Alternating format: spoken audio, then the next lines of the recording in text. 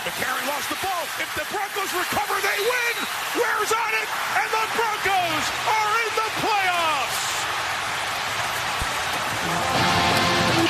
What a way to lose a football game.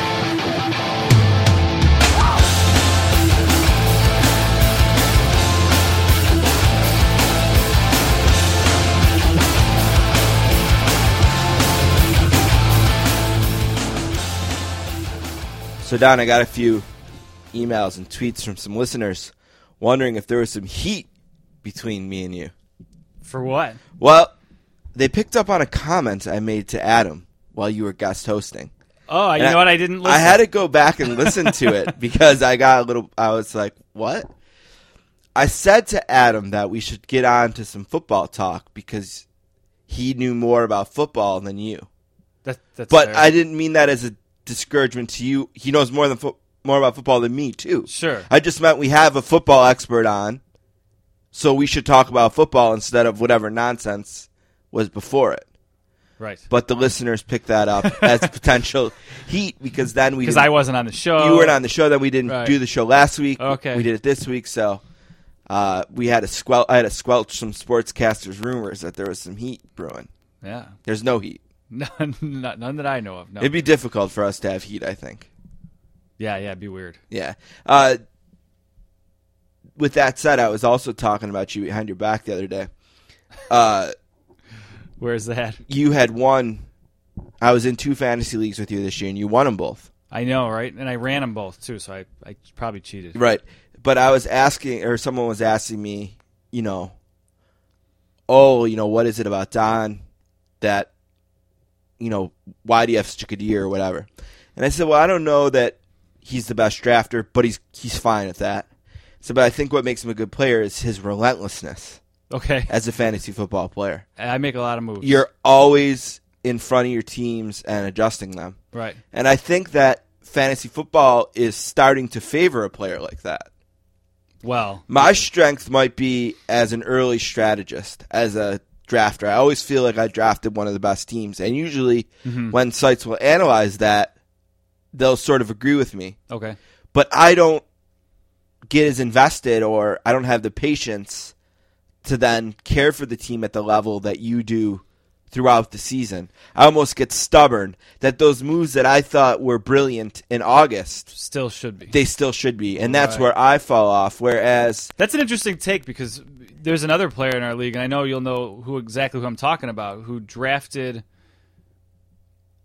I don't want to criticize the way she drafted, but she drafted what turned out to be a great team.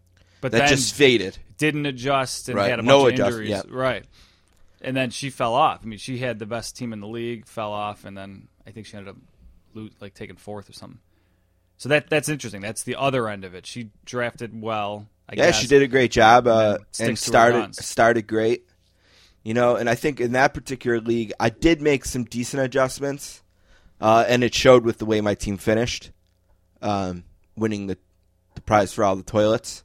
Yes. But not quite enough. Not soon enough. Maybe I was stubborn. Maybe for too long. Maybe in retrospect, when we had that long discussion about a trade, I should have just pulled the trigger with you instead of not. Maybe that would have helped. Maybe it wouldn't have. I don't know. I think early on you would have dominated that trade, and then it involved Gurley, and I needed a receiver, and I don't remember who else I wanted back too. Yeah, I think we were gonna do Gurley for Jones was kind of the starting point. Right. But at the time, Gurley really hadn't been on the field, so it wasn't really even yet. Right. And we couldn't find a way to balance it. That's right. Because also Jones was on kind of a run. Right. Yeah, James Jones. Yeah. So, but no, I think that is. I think that the way the game is evolving with the injuries and just the things that happened during the season that maybe didn't, say, 10 years ago, it's starting to favor you as a player. Just because of the way you're willing to adjust. Yeah, I like to tinker. How much you tinker with it. The one thing I will look at the end of the year, I use ESPN for my older league, is you can go into like your transactions and it'll show you like trades that got turned down. Boy, do I get lucky sometimes that people shoot my trades down. I think everyone thinks that if I offer them a trade, I'm trying to rip them off. Right. And a lot of times, like the best thing that happened to me all year is that someone turned down a trade I sent them.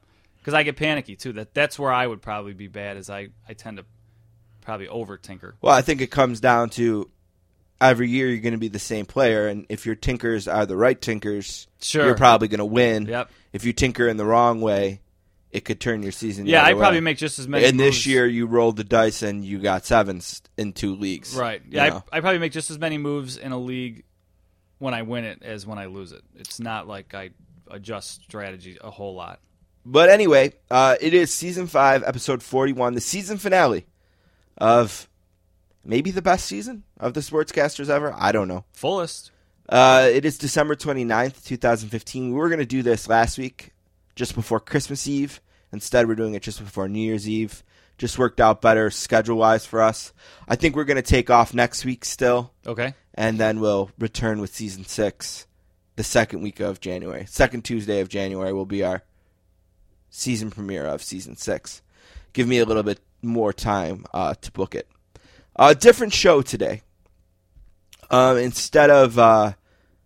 we're going to find out if we can carry a show, Don. Yeah. Let's do it. What we're going to do is we're going to do 3 things.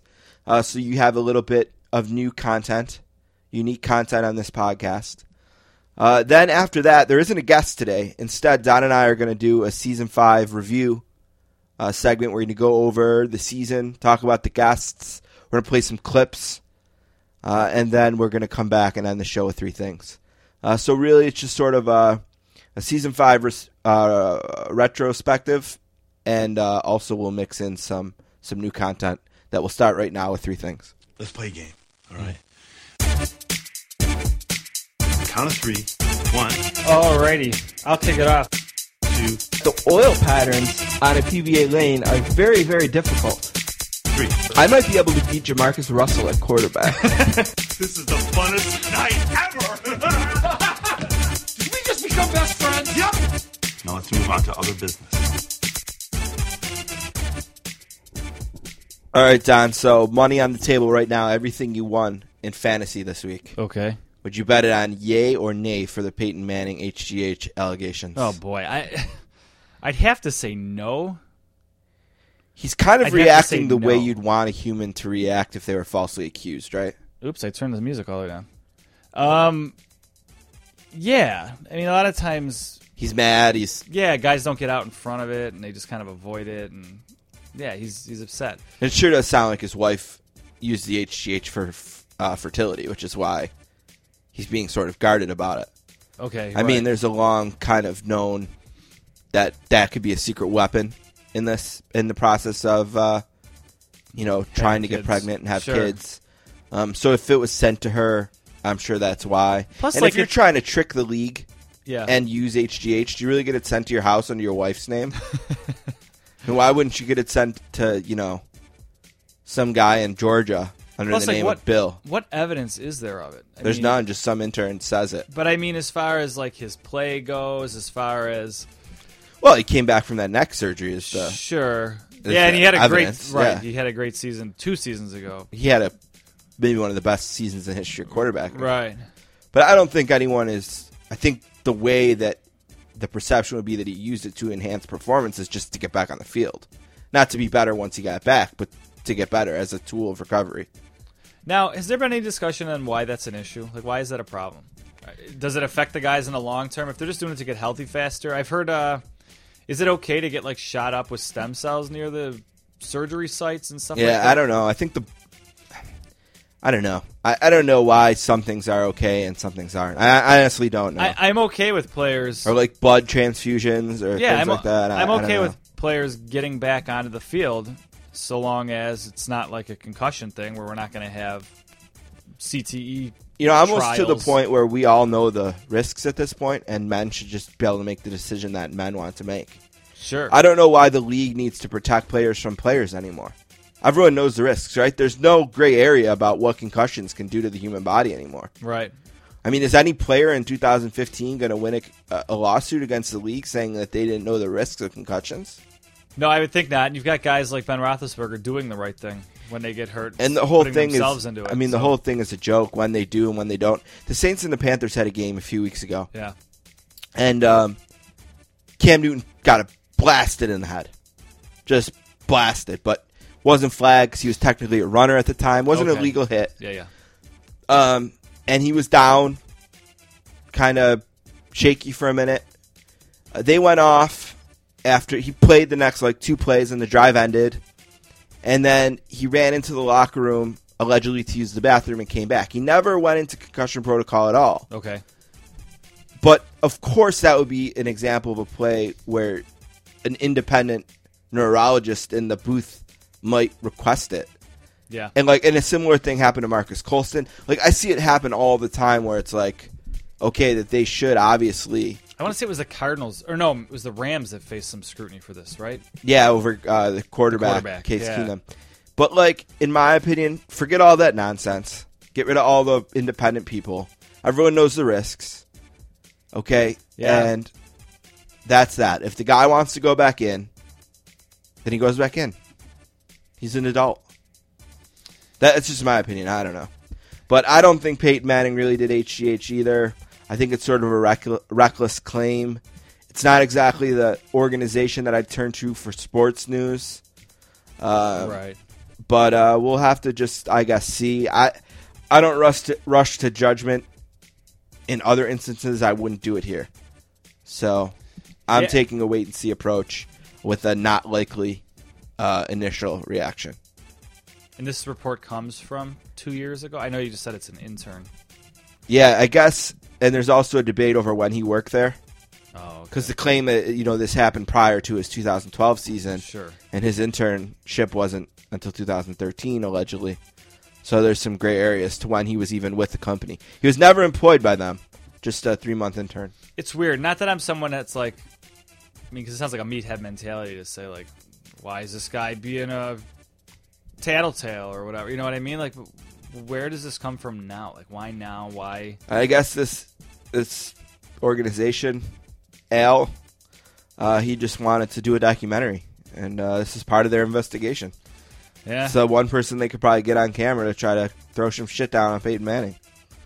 Yeah, I'm sure it's just a matter of, selling tickets or whatever, selling DVDs. So the Panthers lost. Yep. They won't go undefeated. Do you think that in the long term, that's maybe a good thing for the Panthers? Yeah, but they had really been sloppy. They just escaped New Orleans, giving over 35 points up. Just escaped the Giants, almost blowing a 28-point lead. Yeah. And then they lose to Atlanta, who's beaten nobody since starting 5-0. Yeah, that's. It probably does help. Maybe it gets them focused. I don't know. There's a lot of cliches you could throw around here. Some teams need to lose to know how to win, type thing. But it does. It's bad for football in that it brings on the worst tradition in all of sports, which is the stupid Dolphins popping corks. Although they really weren't as obnoxious this year because of Shula connection. Oh, okay. Don Shula's son is the offensive coordinator. Right. And they actually had a picture, I don't know if you've seen it, of Don and his family dabbing or whatever before the game. Okay. Great. So I would rather not have an arm than dab, personally. But so the Panthers lost, so watch that.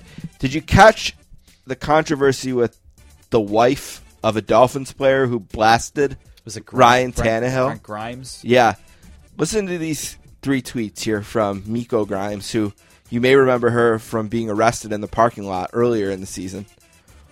My column, how many people does Ryan Tannehill have to get fired before you realize he's the problem? Wow. Tweet 2, I knew this QB stunk the minute we signed to this team, but I tried to keep quiet so I didn't discourage Bay from believing in his team. And tweet 3, in conclusion, the Triple A's have an agenda. Destroy the defense and make everything look like Tannehill is not the problem. Got it. I don't know. Why would the organization's agenda be to suck but suck in a way that it's not Ryan Tannehill's problem? I'm looking for a salary cap website to see what Brent Grimes' contract situation is. He's got to be a free agent, right? His wife can't be bad-mouthing the team and the organization if he's got a long-term contract. I know he's 32. I guess there was more. It says that, again, these were the tame tweets. In a blog post describing a personal confrontation with Miko Grimes and humorously detailing the inaccuracies of her accusations, someone wrote, in a tweet Sunday evening, Mrs. Grimes suggested the 3 reporters have intercourse with Magic Johnson's sexual organ. Wow. Wow. Okay. Yeah. Oh, and it says he's due $9.5 million next season and $8.5 million in 2008. He's the 3rd highest paid member of the Dolphins defense between 2018? Or 2008, did that say? He's due $9.5 million next season, another $8.5 million in 2017. 17, okay. Brent Grimes is the 3rd highest paid member of the Dolphins defense behind Ndamukong Suh and Cameron Wake. Wow. Considering the Dolphins are the 5 worst team in every defensive category, Miko Grimes isn't making any easier on her husband if he hopes to avoid being among the roster cuts this summer. Yeah, she knows if they get cut, they don't get paid, right? I mean, he's got a signing bonus of $1.5 million, but he's, like you said, he's making almost $9 million. You might as well. Look, I saw that the problem with this is essentially you have an NFL team trying to kind of like take away the First Amendment rights of a player. No, I don't think anyone's going to take her right away to tweet, but sure, and she's got to be aware. But I'm sure that's not going to go well for her. I'm sure, like, and her husband. Brent, you got to talk to your lady. Yeah, it's not a good look, and like you said, it's the second time she's been a problem. So I don't know. Maybe their time in Miami is done. We go into the last week of the NFL season with not a whole lot left to be decided. Actually, every team that's in the playoffs has been decided in the NFC. The Panthers and Cardinals, Seahawks, Packers, Vikings, and Redskins are all going to make it. They'll play for seeding. The Redskins are really the only team that gets to rest players because they're going to be the 4th seed no matter what. So the 8-7 Redskins can take Week 17 off while everyone else battles for playoff seeding. Yeah, I know we talk about this every year, but that's a great example of how... Why not look at if you're going to have divisions, they have to mean something. So of course award a playoff spot, but why not rank the playoff teams 1 to 6 regardless of right who won what? I don't get that. The Steelers lost to the Ravens for the 2nd time this year. Ravens don't have many wins. They have 2 against the Steelers, and it might keep the Steelers out of the playoffs as they need to win and have the Jets lose to get in. Yeah, the stupid Jets are going to be 11-5. So the Bills have a chance to play to spoil. So does Rex. Yeah. Chance to spoil the sauce of the other team. The Steelers play the Browns. You'd think they win. Browns have another week of distraction on yet another Johnny Manziel video that leaked. Are you serious? I did not hear Yeah, about it's that. Christmas Eve partying video, I guess. Good. And the Colts have a 10-team parlay that team number 1 cashed in last night.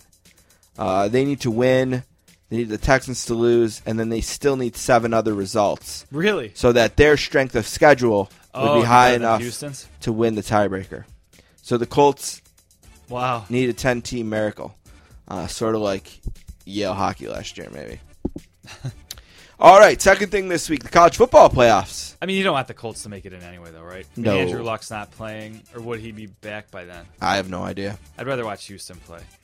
It'd be fun to see the Hard Knocks team in there, too. So, the college football playoffs are this week. Will you watch them, Don? I told you before I usually watch the national championship game. Okay, so no to the semifinals. If I know they're on, then probably. So if I'm looking for it, then yes. There's a decent chance that I forget about it. Well, I think college football wants to know not if Don will watch, but will America watch? Because obviously this is the first year that they're being played on New Year's Eve. And the reason for this... Oh, that's right. We talked about the reason for this is basically so that the Rose Bowl doesn't have to be inconvenienced. The Rose Bowl is so entrenched in the cronyism of the college football politics that they get New Year's Day at 5 o'clock unimpeded no matter what. Who is playing in the Rose Bowl? Stanford and Iowa, I think. Okay. So they're both top 10 teams. The 2 teams who probably just missed. Okay, right. Look, it's ridiculous. It sucks for me. I want to just sit and watch, but I'm going to dinner. Oh, right. Yeah, I mean, I can't be just on the couch all day on New Year's Eve. I'll get to as much as I can, but not all of it. And we're doing this to protect the Rose Bowl. It's ridiculous. And they're shouting about how they want to start a new tradition, but it won't be a tradition on New Year's. The Rose Bowl has a playoff game because then it'll revert back to New Year's Day again. Okay, right. Because the Rose Bowl is not moving. So if the Rose Bowl has one of the playoff games, the playoff is on New Year's Day. So how are you trying to start a new tradition? If that tradition is going to change every time New Year's Day comes around. So the Rose Bowl is on New Year's Day this year also. Every year, the Rose Bowl is on New Year's Day at 5 o'clock. How ridiculous is it that the two most important games are played, and then there's a game that's essentially an exhibition? I mean, I know it's a bowl. Oh, there's all kinds of and bowls it's actually, in between that and the national championship game. That's so. The Rose Bowl, the Sugar Bowl, all those are. I saw you on a Twitter conversation. They're expanding the bowls too. They need more bowls. They added 2 last year, and I guess they're adding 1 next year. They don't even have enough bowl eligible teams this year. Yeah, because it's like a 5 and 8 team. I think there's 3 of them. That's unreal. And who does it benefit? Like, who's making money off these? Probably just the sponsors. I don't know. I mean, are they all getting TV time? Like this 5 and 8 team bowl, is that going to be on?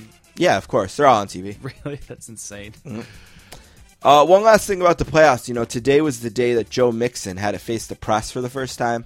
So I don't know if you remember, but Joe Mixon is the Oklahoma running back who was suspended last season for punching a girl in the face in a bar fight. Okay, yeah. Mixon was protected by OU all year because they could control the media.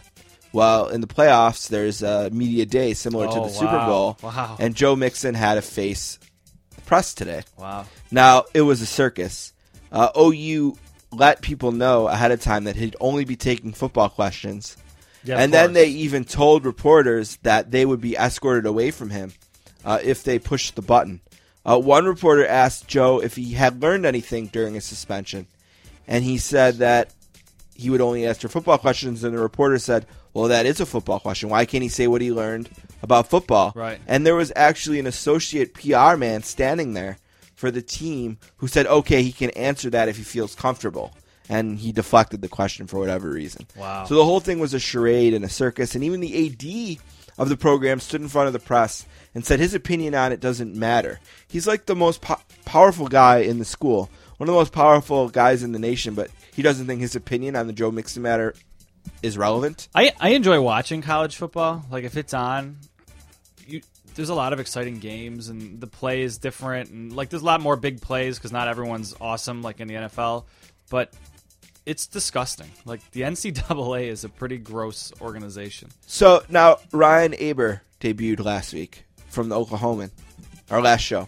Okay. And we talked about the video in this case, which Ryan had the chance to look at. There was a screening for the media. Okay. Of the video.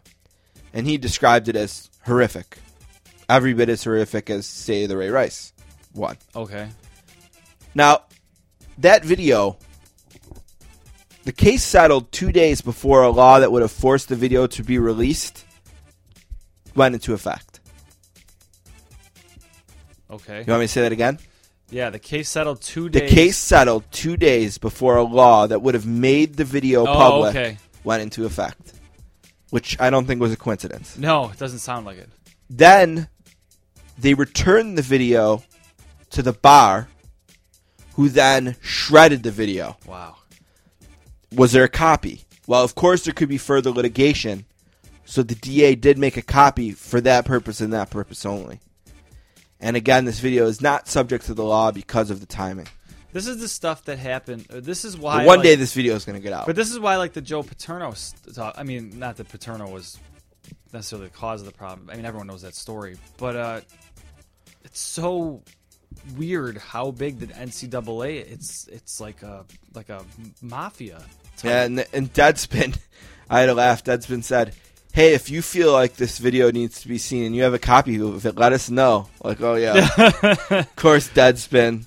You're just the moral compass of America. Hey, if people think that it needs to be seen, send it our way. Yeah. One last thing today, third thing. The Yankees could be in a similar situation, as they made a trade for a closer. I'm going to blow his name, but it's our oldest Chapman. Okay. And he's a flamethrower for the Reds, an all-star closer, one of the top in the league. Well, why did the Reds give him up? The Reds gave him up because he's in the midst of a potential domestic violence issue. Jesus. That's why I'm on the show, I think, is to ask the dumb questions like that have obvious answers. The Yankees overlooked concerns about an ugly domestic violence incident that could lead to a long suspension and are banking on the success of a bullpen that already includes ace relievers Andrew Miller and others. Chapman, he's 27. He's the hardest throwing pitcher in baseball history. Oh, wow. He regularly tops 100 miles an hour. He's racked up 145 saves in the last 4 seasons. So Cincinnati, a team that can't probably, that's hedging it too much, that cannot attract players the likes that the Yankees can, decided that morally we can't have this guy on the team. I don't know if they decided that, but they certainly gave him up for probably less than you would expect him to return. Well, 4 prospects, but none that are considered the Yankees' top 5. Okay. I mean, I guess the Yankees probably knew. Jeff Passan says it's far from the sort of haul expected for Chapman, who could reach free agency after the 2016 season. His status depends on the length of the suspension, which could potentially cut into his service time. Major League Baseball is going to continue to investigate the case, in which Chapman was neither arrested nor charged with a crime. Oh, well, maybe that's... He admitted to police he fired 8 gunshots in his garage after an argument with his girlfriend, in which she alleged he choked her. Okay. Multiple executives in the immediate aftermath of the report deemed Chapman toxic. The Yankees disagreed, and their accusation of him Monday obviously opened them up to a handful of opinions. And this is mostly from Jeff Passan, our friend, on Yahoo. So it's amazing how... I mean, you go back to the Ray Rice thing, and then even to maybe a lesser extent, the Adrian Peterson thing. And it was all about, like, zero tolerance. I know it's a different league, but, I mean, that stuff was everywhere. Well, let's say you have a fight with your wife in the house, and it's just a shouting match. Sure. Yelling back and forth. Sure. And you're pissed. Right. And you go out in the garage, and you shoot your gun 9 times at the wall. Okay. Or at a pillow. Sure. Right? And in the meantime, she calls the police, and she is mad and says you choked her, even though that didn't happen. Okay. Let's just say that this is the circumstances. Are you any less employable? The firing the gun and admitting the firing the gun shows you... That's your way of just relieving pressure. It doesn't hurt anyone. It's an empty garage and a pillow. Is that legal even? I'm sure if he's a registered gun owner... Yeah, I mean, you probably need like a special girl. I don't know. I don't know what the specific law. Let's just say it's not against the law to fire this gun at a pillow. Yeah, I mean, if she's lying, I mean, I take it they're not together anymore. I think they are, but I'm not positive. But wow, yeah, I don't know. I don't know. I mean, this goes back to the Pat Kane thing. I mean, and again, it's like, to me, it's like, let's say this guy walked away from a situation that could have been violent. Sure. And to avoid the violence and to blow off some steam, he shot his gun. Okay. Do we really need to consider that player toxic? Why aren't we like... But why aren't the actions like the actions of walking away from the incident and blowing off steam in But who deemed him way? to be toxic? I guess the Reds did. And I guess the people who are calling this trade inappropriate are. Okay. I thought they said... I must have misheard. I thought you said somebody like close to the situation said he was toxic. I didn't know if it was like... Well, I don't know if anyone used the word toxic, quote unquote. Right. I'm just reading the tea leaves here. Yeah. I mean, why does does Pat Kane get booed in Buffalo now? It hurt. Why? I don't know. Just because... Did he after the limo driver thing, too? I don't remember. Yeah. Yeah, I don't know. The Sabres fans boo Ovechkin, too. Is Evander Kane going to be booed now? There's no reason for that. If let's just say it's a similar result. We don't know we are far from knowing the result of that case. Right, I don't think... Let's say it's the same as Patrick Kane. I don't think any charges have been filed. Or right, so let's say it stays that way the way Kane's did. Do we have to look down on these guys now? Does every allegation that's made, okay, against an athlete, every time an allegation's made, we immediately view it as a fact? There's no... Right. Forever, people are going to say Peyton Manning was a cheater now. Forever, people say that Tom Brady's a cheater. Whatever the allegation is made is immediately accepted as fact now. And no matter what the due process results in, we're always going back to somebody out there saying, nope, this happened. I guess with this one, because there's a measurable consequence, the Reds, who are closer to it than anybody, deemed him willing to give up on this kid. It sounds like a star. Or the Reds said, look, we only have so much to spend. We can't risk that stuff sticking happens. by him. That happens every year to see what happens, because we can't have money tied up in him. That's dead money. I don't think the Reds, by trading him, are saying that he did it. They're just saying that they can't afford to stay around and wait to see if he did it. Yeah.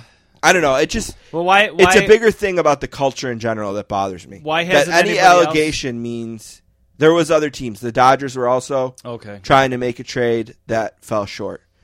This is a guy who makes a lot of money. Yep. And only so many teams are going to be willing to tie up that money in the event that it could be dead money while he's suspended. If for some reason charges were filed or whatever. Right. How long ago did this happen? Not that long ago. I think it's considered an ongoing investigation still. I don't think he's been cleared in the sense of the way Pat Kane was. They moved him quick. I mean, yeah, I guess if you try to get ahead of it thinking he's guilty or worrying that he may be found guilty, then you have to trade him now, because once he's found guilty, he has zero trade value. Right, you're stuck then. Because I imagine he faces a suspension of some sort. Yeah, I don't know. But yeah, I don't know. If you're a public figure now, and anyone, no matter what their credibility, makes a claim about you, it's fact. But it's fact to some people, regardless of what happens. He's still with the wife, though, huh? Or the girlfriend? Oh, I don't know for sure. Yeah, because that would be weird. I don't have a copy of the divorce filings in Ohio right now. But all right, we're going to take a break, and we will come back, and we will review Season 5 of the Sportscasters.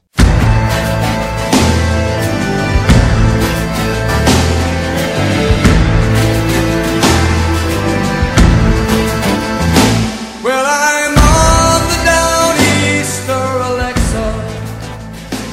All right. Season 5 of the Sportscasters. How many guests do you think we had on Season 5, Don? Unique guests. Unique guests. Let's see. We usually do 2 to 3 a show. This is show what? 41. Something. 41. Those weren't all unique, I'm sure. Let's say 80. No, that's too high. Let's say 60. 63 guests. 63 individuals. Wow. Appeared on the show. We had people appearing on the show for the first time in the season through show 17. So we didn't repeat a guest until the 18th show. All right, that's a good run. So the first 17 shows included different people. We had 1, 2, 3, 4, 5, 6, 7, 8, 9. This is like a Mike Francesa bit here. 16, 17, 18, 19, 20 people debut. Wow. 20 people made their first appearance on the podcast this year, including Anthony Cumia, right? Joe Buck. We also, for the first time, had a documentary in the book club. Right. And Gabe Polsky debuted. Also, for the first time, we had a CD in the book club, and Don Jameson debuted as part of that. Joe Poznansky was in for his third ever appearance this year. What else do we have? Who else debuted? Mark Simon from Sports Illustrated debuted. Kevin Lieber from YouTube. Vsauce 2. Oh, right, yeah. Yeah, debuted. Fredonia guy. Yeah, Fredonia guy. Lana Berry. Yep. Not to be confused with Lana from WWE fame. She debuted. Molly Knight, right? Yeah, we're going to get to Molly. Eddie Trunk debuted for the first time. So a lot of debuts. And I thought it'd be cool because everyone does clip shows, and Right. we've never really done a clip show. That requires editing. Yeah, we have, and it took me a while. We have done like repeated interviews, like played them again Okay. over the years, but we've never done something like this. So we'll see how it goes. Fade out, Billy there. And the first clip is the season 5 premiere. It was last January, and it debuted with Tom Verducci, who at the time I asked him to be on for 2 reasons. One, he wrote the Sportsman of the Year column for SI last year. Okay. Madison Bumgarner was the Sportsman of the Year last year. And it also was just a few months after he had debuted calling the World Series. And I asked him about calling his first World Series in this clip. Now, it's sort of interesting because just last week it was announced that he'll no longer be calling the World Series, as Harold Reynolds and Tom Verducci were Demoted, reassigned. kinda? Yeah. Yep, and John Smoltz will now call the World Series with Joe Oh, Buck. Smoltz is good. Which, by the way, is what, when this announcement was made and Richard Deitch came out to talk about it, I said, why didn't they just hire John Smoltz? Yeah. But here is Tom Verducci talking about calling his first World Series. Standing up in the booth, and, because you knew you were watching something historic. It was almost, you stand when you hear the national anthem. You stand in church. You stand when a funeral procession goes by. And you stand when the World Series comes down to one confrontation between batter and pitcher. I just remember standing up and saying, okay, here it is. And at that point, I became as much of a fan as anybody else, just totally invested in what is going to happen next. Do you remember what your first SI cover was? Yeah, it was actually the first story that I wrote for the magazine. It was about Dwight Gooden in 1993, spring training with the New York Mets. So Verducci talked about how calling the World Series kind of made him a fan like everyone else, which I thought was pretty cool. Sure, yeah. And then in the clip there, he went on to talk about how his first cover story was about Doc Gooden, which I thought was pretty cool. 1 year or so before Doc Gooden would star in a World Series and win one with the Mets. So that was pretty much in January. In March, end of February, early March, we had one of the cooler debuts in Sportscasters history when Anthony Cumia was on the show. And Anthony Cumia has again been in the news recently, having been arrested. I did not hear this. Yeah, he was arrested for an alleged domestic violence incident at the compound. Oh, no. Which Anthony vehemently denies. Uh-huh. And there's a lot of, I guess, social media evidence that the girl was planning to try to cash in on her relationship with Anthony. Oh, really? So there is, so far,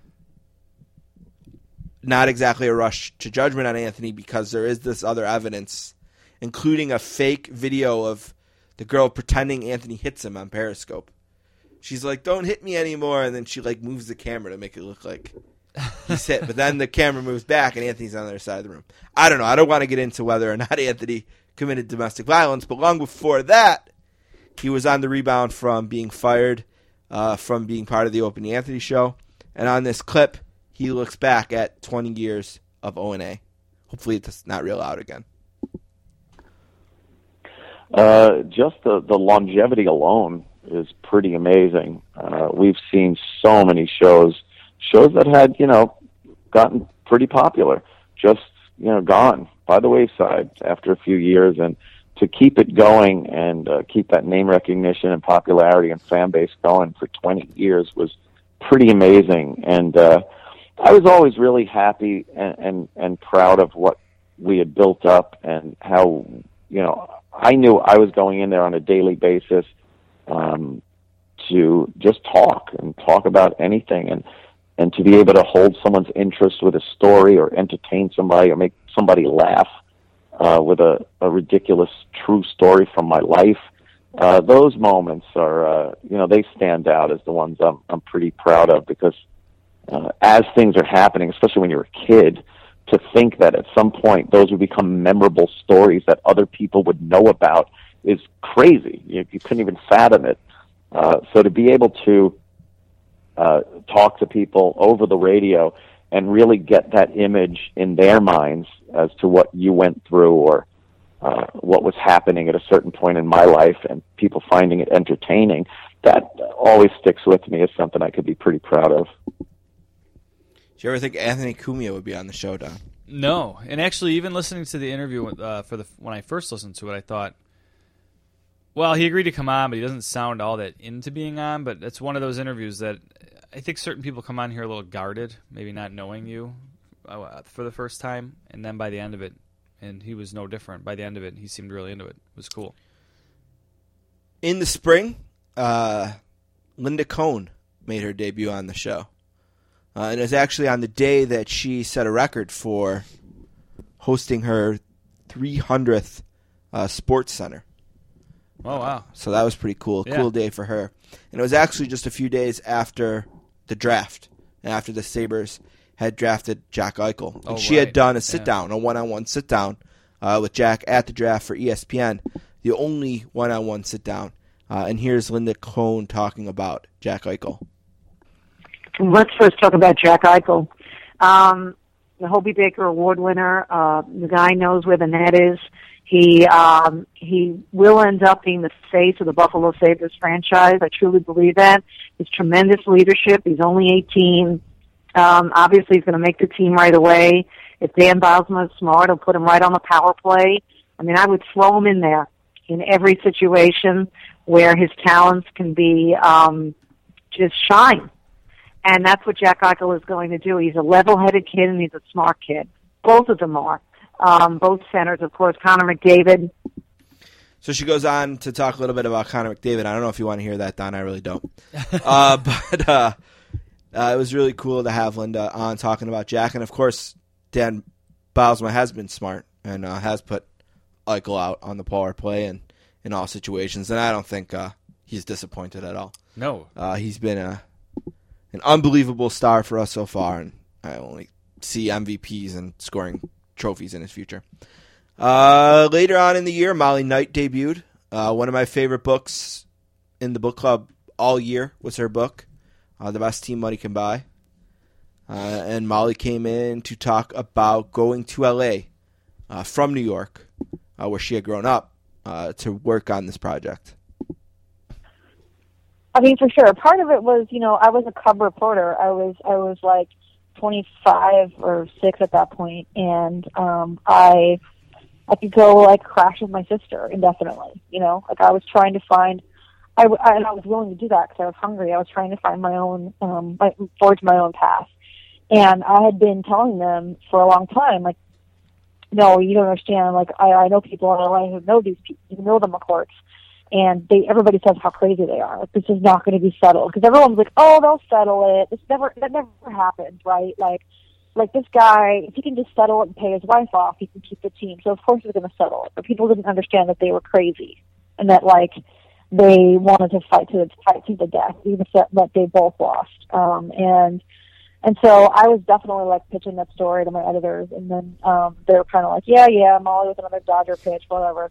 And then as it started becoming more national news, they were like, oh, okay, well, if you want to go out there, we want to, you can write stories for .com every day. And, I just jumped at it, and I did it. And you're exactly right. I wouldn't have been the person assigned to it if it weren't the Dodgers. And also, I wouldn't have been able to go crash with my relatives and do it. Molly Knight has a great book about the Dodgers. It's definitely worth your time, and is one of the better books of the year. We kind of ended the year, Don, with one of the bigger debuts in the history of the sportscasters in Joe Buck. And it's definitely an interview that's been really well received. I talked to a few people who have told me their perception of Joe Buck has changed since listening to the interview. You said the show would that he did with us. Do the same for him.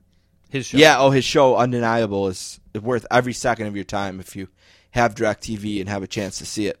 And, of course, being that it is my show, at times I will be slightly selfish. And I asked Joe Buck to share a story of covering the Saints and Vikings NFC Championship game in 2010. And not only did he share a story, but he dropped a name. Kate Hudson, let's listen. That was really one of the most fun NFC Champ games that I've been able to do, to be honest with you. I've done a bunch of them, and every one is special and unique for its own reasons. But that was one where God, I've never even gone into this story, but at least with regard to the game was fantastic. And you play the highlight of the Hartley kick to send the Saints to the Super Bowl, and rarely do you get kind of that walk-off moment in an NFL game. You get it, more times than not in baseball. You're lucky to get it, if you get it at all, in the postseason when one base hit or one home run or one strikeout ends the whole thing.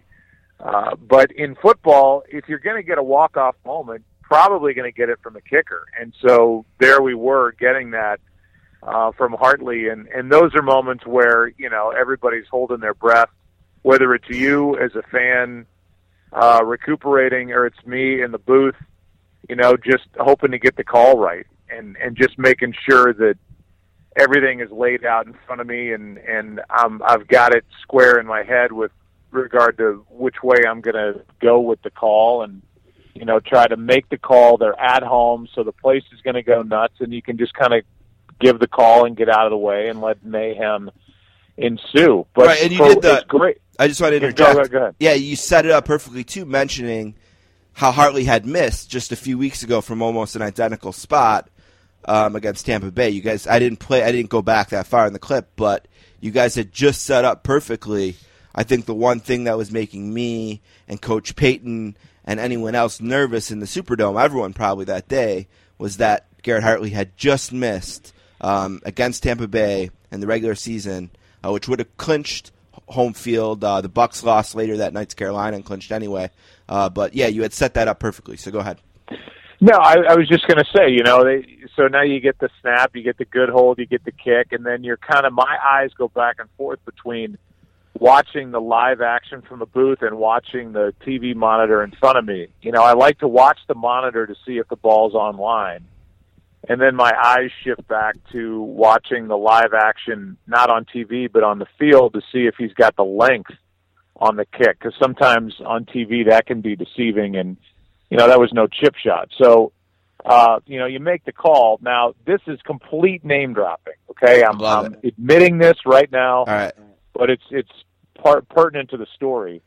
Bill Vinovich, it's not the name dropping part, who is now back on the field as an NFL referee, had some health issues, and so before we had Mike Pereira traveling to the games to be with us in case there are any rules issues where he's in the booth in the postseason in a game like that, we had Bill Vinovich in our booth, and I said, "Hey, Bill, during the course of the game, I've got a friend coming to the game, and she's probably going to sit back here by you. I'm just warning you, so, carve out a little space." He's like, "Yeah, no problem." Well, the friend was Kate Hudson, and I've just become really good friends with her over the years. That's a complete name drop. I'm guilty. I get it. But at the end of the game, I walk back, and Vinovich grabs me by the shoulder, and he goes, "You told me you had a friend coming. You didn't tell me it was going to be Kate Hudson."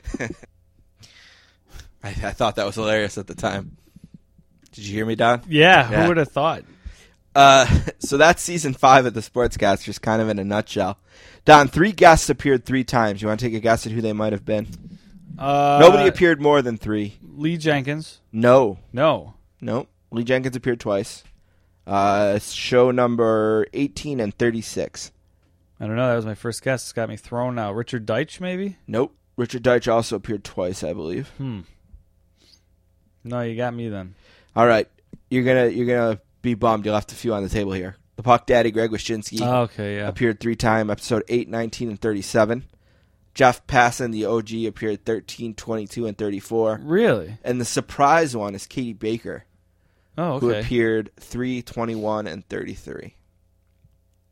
So, do you remember why? I know one time was she covered the Eichel Women's World Cup. Buffalo. I know it was one of them. Actually, I could probably. I mean, you don't have to look it up, but she did the Eichel story right here, or like the Buffalo story. She did a pretty long Buffalo story, yeah, and I think that's why we had her on the 3rd time. Right. The 3rd time was to talk to her about spending. She spent like a week here. Yeah, the 3rd one was her 7th appearance, where she stayed in Buffalo to talk about Pagula money, going to a Bills game, Buffalo's love with Jack Eichel. Yeah. Yeah, so that was the first one. Another one I know is the Women's World Cup. And the first one might have been, did we have Olympics last year? It would have been 2000. No. It's even number of years. Even years. Oh, okay.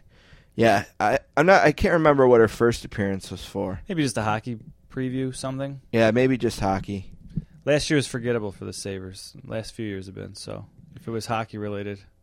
Yeah, it was actually, she went to Green Bay for a playoff game at Lambeau. Oh, cool. So we had her on for that. What else was significant? I'll read all the debuts real quick. Ken Reed, John Hayden, R.D. Reynolds, Brian Alvarez, Anthony Cumia, Greg Polsky, Ryan Lambert, Mike Johnson, Andrew Buchholz from Awful Announcing, Mark Simon, Linda Cohn, Kevin Lieber, John Pessa wrote the book The Game, Molly Knight, Lana Berry, David DiSola, he wrote the Alice in Chains book, Eddie Trunk, Joe Buck, Don Jameson, and Ryan Aber. Thanks for everything in Season 5, Don. Yeah, it's been awesome. We killed it. All right, let's take a break and come back and close this thing off.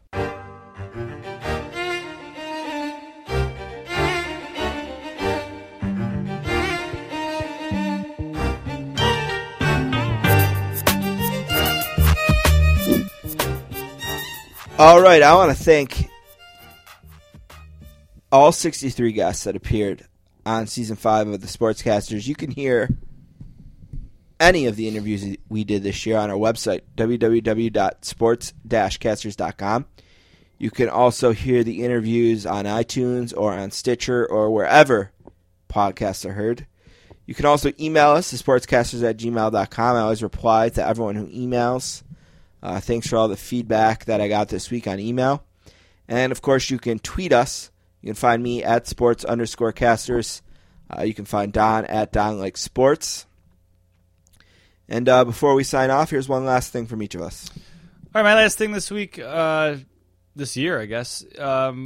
Christmas was last week, and we kind of got to do the Santa Claus thing for the first time. Now, my daughter's 3, so we've done it before, but there wasn't like a whole lot of planning that went into it because we didn't think she was going to like find us out. And it's weird because you got to get like separate wrapping paper, and you got to make sure that like the writing doesn't look like you don't want her to catch on to that. And the thing I thought was the weirdest was doing this stuff like when you do like you leave out the milk and cookies. Yeah, did you eat them? Yes, Michelle must have drank the milk. I didn't, but we ate the cookie. She made sure to leave crumbs everywhere, like Santa Claus was a dirty eater. And the thing I thought was the weirdest was like we left a carrot for the reindeers or whatever, and she left like part of the carrot in the house. And I'm like, reindeer woofed that down. Yeah, and like why would, even if they left a piece of it, why would Santa bring it back into the house on the table? But Molly never called us on that. So, but we had a nice Christmas. She's kind of into it. I think next year will be the real year for her to be really into it. But already not into clothes. She would open clothes and just whip them behind her back and look for, which is good though, because the year before that you couldn't even get her to open all her gifts. She wanted to play with like the first one, and that was it. But yeah, we had a nice time. It's cool with kids, and that's it. I always remember being amazed that Santa Claus was at my house. Like, because I can remember believing, yeah, at least a little bit. Sure. And I remember, like, you go to bed every night, and you hope that he came. Right. You assume he will because he had every year before. Year. Right. But parents kind of shape this to leave a little bit of doubt, right? Like, was I a good boy? Right, yeah. And the first thing I would usually see is the gifts, and the other thing was the snack. And, like, it would just blow my mind that I was upstairs sleeping, and Santa Claus was downstairs eating cookies and setting these gifts up. Yeah. And I never once questioned how he had time to do that at every house in the world. Yeah. It worked out in my brain somehow with time zones and all that he did it. Molly has a relationship, that's my oldest, my daughter. She has a relationship with Santa where she's aware of him. She's aware he's a nice guy, but she's kind of afraid of him. So, like, she's not going to sit on his lap at the mall, but, like, if we walk by him at the mall, she'll wave to him, like, say hi. And I told her, like, 2 or 3 nights before Christmas, like, Christmas Eve, like, Christmas night, I'm like, just a few more nights and Santa's going to be here. And she's like, I don't want him to come into my room. And I'm like, why would Santa go into your room? She's like, I don't want to see him. I'm like, okay, you don't have to worry about that, bud. But she's kind of freaked out about him. Well, isn't that a thing that you're supposed to tell him you can't see him? Isn't that how you get kids to go to sleep on Christmas? Well, yeah, he won't come in. Santa will skip by your house. Yeah. So you got to use that. Yeah. But yeah, Santa. It's a weird one because I grew up with it, and on the other end of it, and then doing it on this end, it feels a little bit like this seems weird. Like it's weird that we do this, but it's fun, I guess. As long as we don't have one of those kids. Some kids grow up and they get real angry about it. Like, I can't believe you lied about this all this time. I wasn't that kid, but... no, I wasn't either. What do you remember how old you were when you found out? That he wasn't real? I don't know. I think I was around 10. I don't think it was I don't know if that's late or not. I don't think it was like a black and white thing. I think it's one of those things like where you kind of start hearing rumblings at school. Kind of fades. Yeah. Then you find the presents. And they're wrapped up. Yeah. Yeah. But... I don't know. All right, one last thing for Season 5. I feel like we do this every year, but maybe Sunday was Drew Brees' last game as a Saint in the Superdome. Probably not, but maybe. And maybe this Sunday is his last game in a Saints uniform. Maybe, but probably not. And I guess anytime you're 37 and you have a $30 million cap hit and your team has lost the last 2 years, you and your coach and anyone else are going to open up to questions about whether or not being a part of the team is the right thing to do. Of course it is. I want to take you back to August. Don, you're a big fantasy guy, right? Sure. What quarterback in August was almost unanimously considered the biggest bust in fantasy football going into this year? The quarterback with the biggest bust potential. If it wasn't probably Peyton, it was Brees for sure. Okay. And it was Brees because why? What were the reasons? I think it was his receivers, maybe. I don't know. It wasn't really age, right? Oh, because of his injury. Wasn't he hurt, banged up, something? We don't even know what the reasons could have been. Okay, so right? I played right into that. Who knows what the reasons were? Okay. It just was because there's this perception that Drew Brees' time was up. Yeah. But my analysis of that was, but you don't watch Drew Brees. And I watch him every week, every play, every game. And I don't see what other people are claiming to perceive. And he went and he proved it again. He was less scary to me than Manning was. Brees completed about 65 to 68% of his passes this year. He's going to throw for just about 5,000 yards again. And over 30 touchdowns and only 11 picks. That's good. He's at a 3-to-1 ratio for touchdowns to INTs. There's only 2 quarterbacks in fantasy who had more points than that. I don't want to get too much into a fantasy thing, but only Cam Newton and Tom Brady, and under most scoring, would have more points than Brees. You said Cam Newton just barely more. You said you don't want to get too much into fantasy. I mean, that's why people know a lot of these guys. I mean, obviously Brees is a household name, but I mean, that's what people pay attention to. That's why they assume maybe he was going to fall off. This, like you said, fantasy purposes. Right, and there was this perception last year that somehow Brees was a fantasy bust. But stats didn't support it, but people had that perception because he did have a few weeks, especially on the road, including a game that was in a monsoon in Carolina, where he didn't deliver fantasy-wise. But anyway, I'm sure he'll be a fantasy pick again next year, wherever he plays. Yeah. Right. But it will be in New Orleans. I promise you that. The most obvious thing to help the Saints' salary cap situation is to give Drew Brees an extension and to make his $30 million cap hit less by giving him cash up front. And the organization has no problem doing that. Now, there is one report that I really want to question, and it's not about whether Drew Brees and Sean Payton will be here next year, because I think they will be. It's that there's people in the organization who claim that Drew Brees maximizing his contract situation last team has cost the team in depth, and it's hurt the team.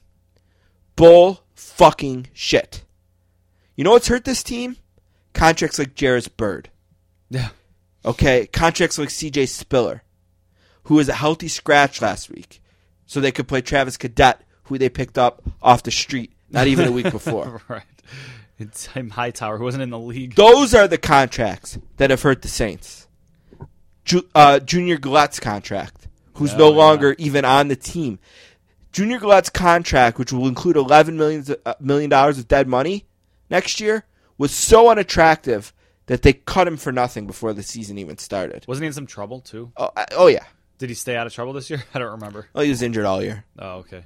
He blew his... he got picked up by Washington, I think, and he ruptured his Achilles tendon. Look at those were the contracts that have hurt the Saints, not the quarterback of the team getting paid. Okay, that hasn't hurt the Saints. That's the best money they spend every year. Right. He's the best guy on the team every year. He's the best guy in the organization every year. He's an ambassador for the team. What's their record without him? Like historically? No, I mean like this year. Like if 0-1, I guess. No, but I mean if he's not there on that team, what's with that defense? What is their record? 3-13. Yeah. I mean, they won the one game because he threw 7 touchdown passes. Right. Yeah, he literally needed to throw 7 all touchdown 7, passes. yeah. Right. And he needed to bring the team down the field for a field goal in less than a minute. Right. To win the game. Right. Who else is going to throw 7 touchdown passes? Not many guys. Right. It's ludicrous. I understand they open up to it, and I don't mind stories for me and Rappaport about, I heard this or I heard that, whatever you heard. The story you should mind. But the story of his contract has cost the team, that's ludicrous. Wait, while you're on the same... Yeah. Doug Marrone, as your coach, you want no part of that. Well, Doug Marrone's had success there. He's a guy that... that's what's got to link his name. He's a guy that is familiar with Mickey Loomis and the organization, but Sean Payton's going to be the coach there. Come on. He better be. Let's be honest. Yeah. Why Sean Payton doesn't count against the cap. Right. He's under contract. Why would Sean Payton not be the coach? I don't know. I just saw that the other day, that if Payton's not the coach for some reason, would he be the fall guy for this season? No, I think if there's ever going to be a fall guy, it's got to be Loomis. And I think anyway the fall guy was Rob Ryan anyway. Right. And I think that they've shown a little bit of progress, especially with turnovers and less confusion. They're still out-talented on the defensive side of the ball at times. Right. But they've shown progress with Dennis Allen, so I think that'll work. All right, Don. I made up a word not too long ago. Okay. That I'm lead-bettering. Oh, okay. And that word means I'm ending it. Sounds good. So I'm ending Season 5 of the Sportscasters.